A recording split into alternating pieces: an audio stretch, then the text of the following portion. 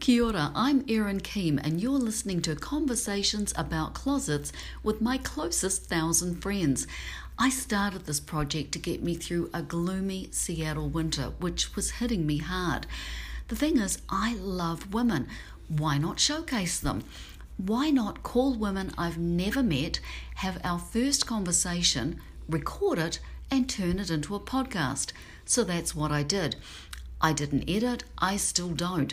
Some days I'm on fire, some days not so much, and sometimes I even forgot to ask questions about closets. But all my guests are amazing. Listen up, get to know them, you'll be glad you did. If you want to be a guest on my show, go to erinkeem.com. I'd love to meet you. Aroha for listening. Here's today's episode.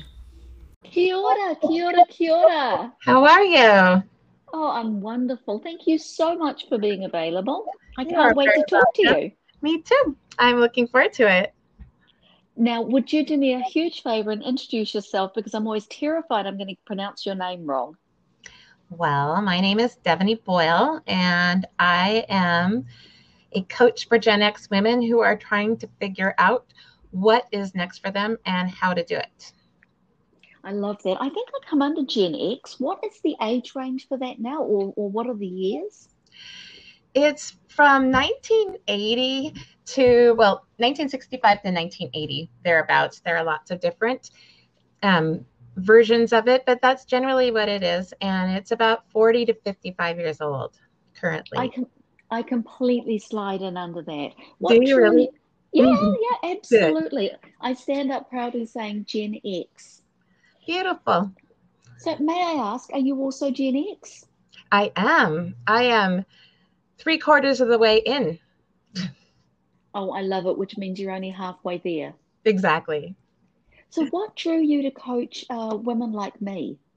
Well, I saw the struggle firsthand, having been an executive for a long period of time. And, sometimes you just fall into things, or you choose something early on, and then it ceases to fit what you still want to do because you change over the years. And what I found was we have so much fear of making the wrong decision as grown-up women that we don't do anything. And then we get stuck in indecision and stuck in doubt. And we just don't want to make a mistake. And we don't want to upset the apple cart. We're afraid of making a difficulty for our families or whatever. And so we don't do anything. And the outcome of not doing anything is feeling sad and disappointed and a little bit resentful sometimes. And I felt that in myself, and I thought there is got to be a better way. And this one part of my job, I did human resources.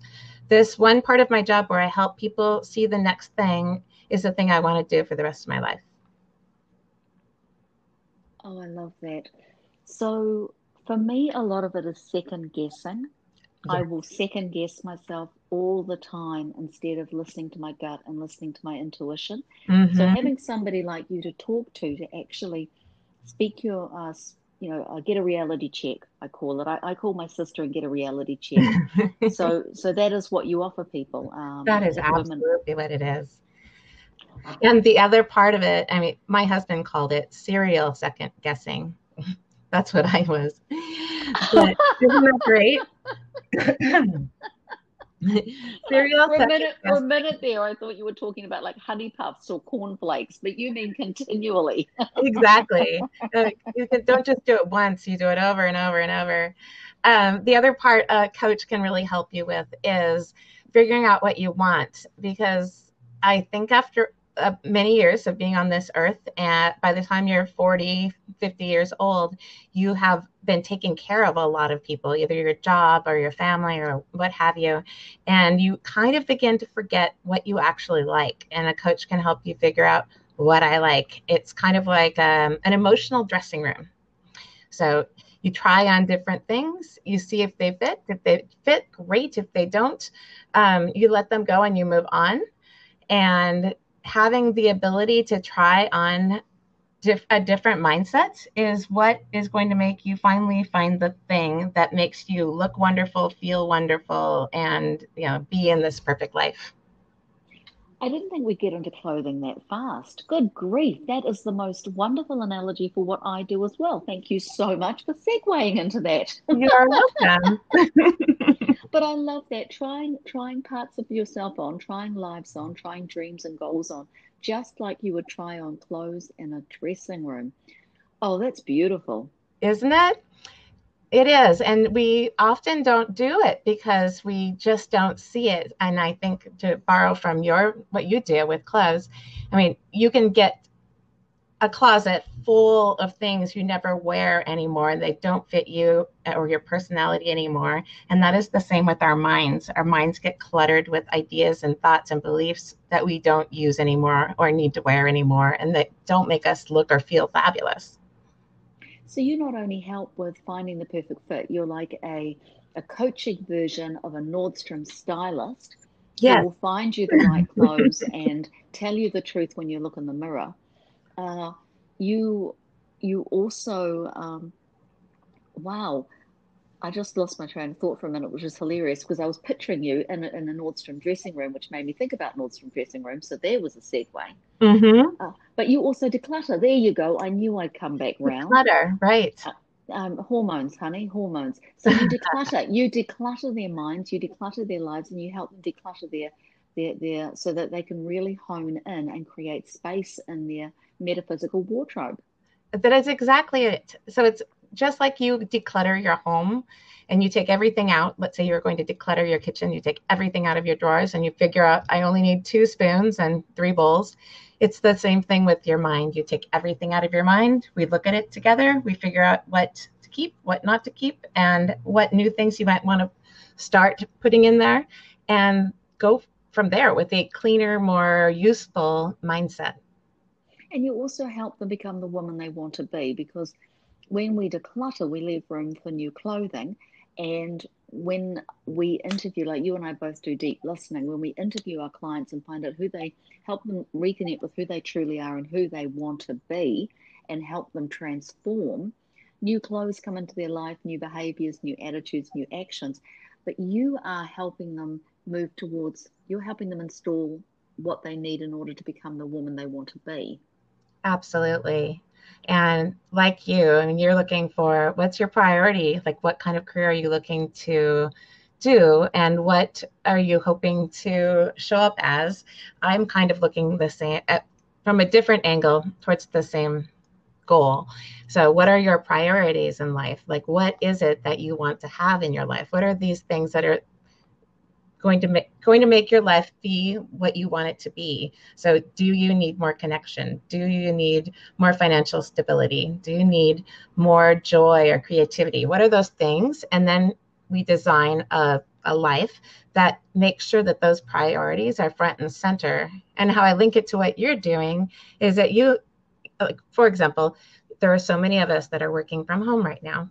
And we want to look professional, but we also want to be comfortable. So looking at those priorities, you can create a closet or a wardrobe that would fit those needs. You would make an amazing stylist, by the way. If you ever decide to jump the fence over to my side, you've got a natural innate ability. It's about creating an identity. It's about who are you and who you aren't. Mm-hmm. And then stepping into that role and playing on a bigger stage, because we still do have half our lives left. I mean, we're going to live till our 80s, 90s. I mean, my grandmother's 99. Exactly. So we've got time. Lots of it. Lots of it. In fact, I was doing an exercise, was preparing I called it the sticky life map exercise. And it was for my clients. And what I had them do was make a sticky note timeline with the highlights, the lowlights, and the learnings from each decade. And then I had them go all the way to 100. So obviously you stop at some point, and then you know that in the future you're going to have highlights, lowlights, and learnings. But because we're becoming more intentional about the future, you can begin to set it up in the way that you want it to be, rather than just being reactionary and taking whatever comes your way. So if you want to feel more connection in your life, what do you need to do to get there? If you want to feel more health in your life, what do you need to do when you get there? And you know that there are going to be sad moments, because by the time you hit 99 on 100, where there will be losses, but you also get to decide ahead of time how you want to be able to weather those losses and deal with them with more resilience. Oh, I'm imagining a row of sticky notes as you were talking. I was imagining mine going back all the way and then carrying forward to 100. It's a powerful exercise, and to see it out there. And what I like about it is it's very experiential. And as you keep mulling over it, you can add and delete. And I have it on all over the wall of my office right now so that I could set it up properly. It's very visual. I'm looking at a blank space of my wall at the moment, imagining it covered in sticky notes. You mentioned back, I'm just going to circle back to, well, I want to know about the sticky notes of your closet. Like when you look back over the last few decades and you're looking forward to the next few decades, what were some of the highlights of your clothing over the last few decades? Some of the outfits that really stood out. Well, let's see. I have a massive collection of A-line dresses with big pockets. And I used those for years and years and years. That was, if you were to ask anyone in my former career what they remember about me with my clothing, it was pretty A-line dresses that are comfortable to wear with big pockets. And I used them because I was always trying to keep things together, and I was running around all the time. And we had a big campus downtown. But it was also because I was a mom, and not that I'm not a mom now, I'm still a mom, but I was a mom, and I was busy. I was so busy, and it was really easy to get dressed, and I could look great quickly. I was thinking about being a mom. You mentioned earlier, I'm just going to circle back to resentment for women who are in their 40s and 50s. You alluded to the fact that, you were busy. A lot of your life was taken up with other people. Do you find that some of your clients are coming to you acknowledging the fact that they have given away so much of their time to others? I don't feel that my clients are coming to me and feeling bad about the past, like how much, maybe that they didn't follow all their dreams or didn't take risks, but with their families, they didn't feel that way. I think more they felt that they were afraid and they held themselves back too long. I think that was more of what it turned out to be for them. Thank you. Yeah, I don't think I quite framed that right. I know so many amazing women in my life who are parents and who are mothers. And, I was speaking to one yesterday who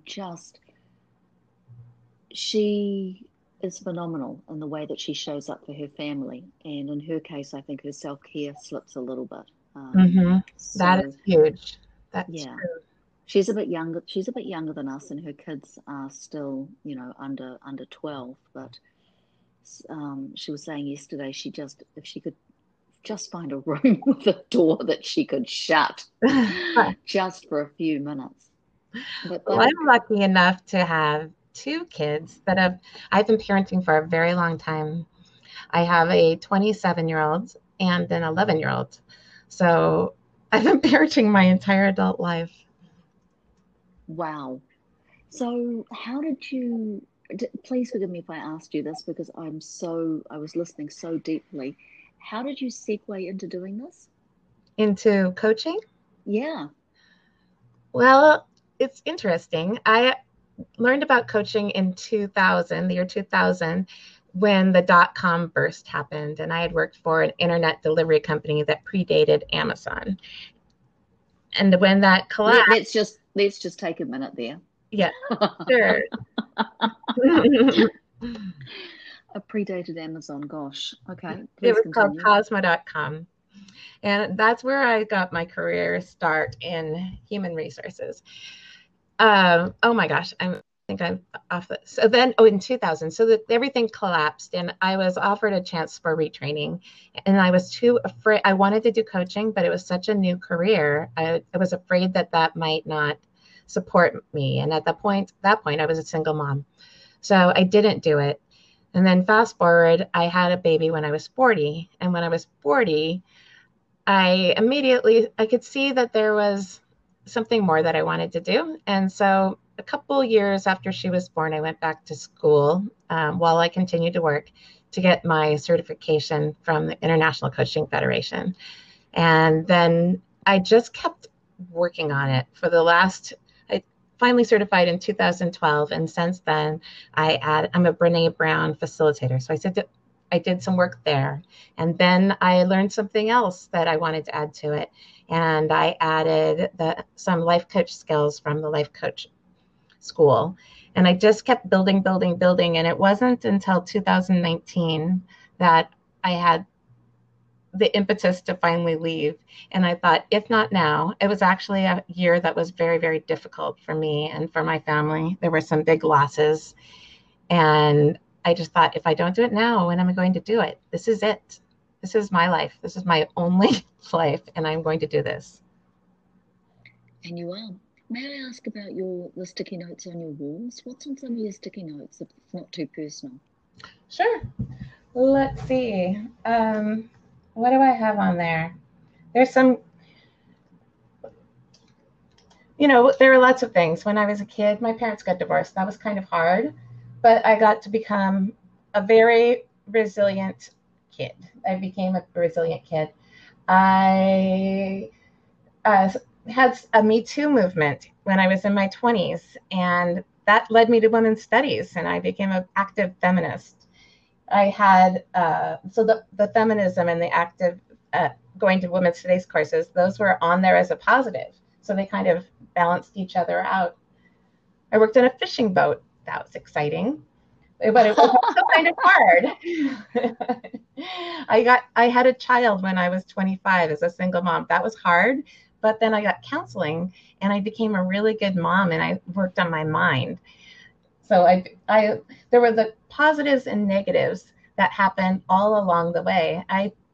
Putting it out in a big visual way, you can see that there is just 50-50. There's 50% great and 50% bad in any of our lives. And it's what you do with it that makes the difference. And so I saw these skills that I had and these values and these attributes, and they all came from the mix. What's on some of your sticky notes for the future? Oh, that's a good question. I have connection, community, time, love, and learning. I have some more too, but I can't see them all. Do you have any milestones that you put in there? Like things you want to do and things you want to do in 1 year, 5 years, 10 years, 20 years? Or is that not how the sticky notes work?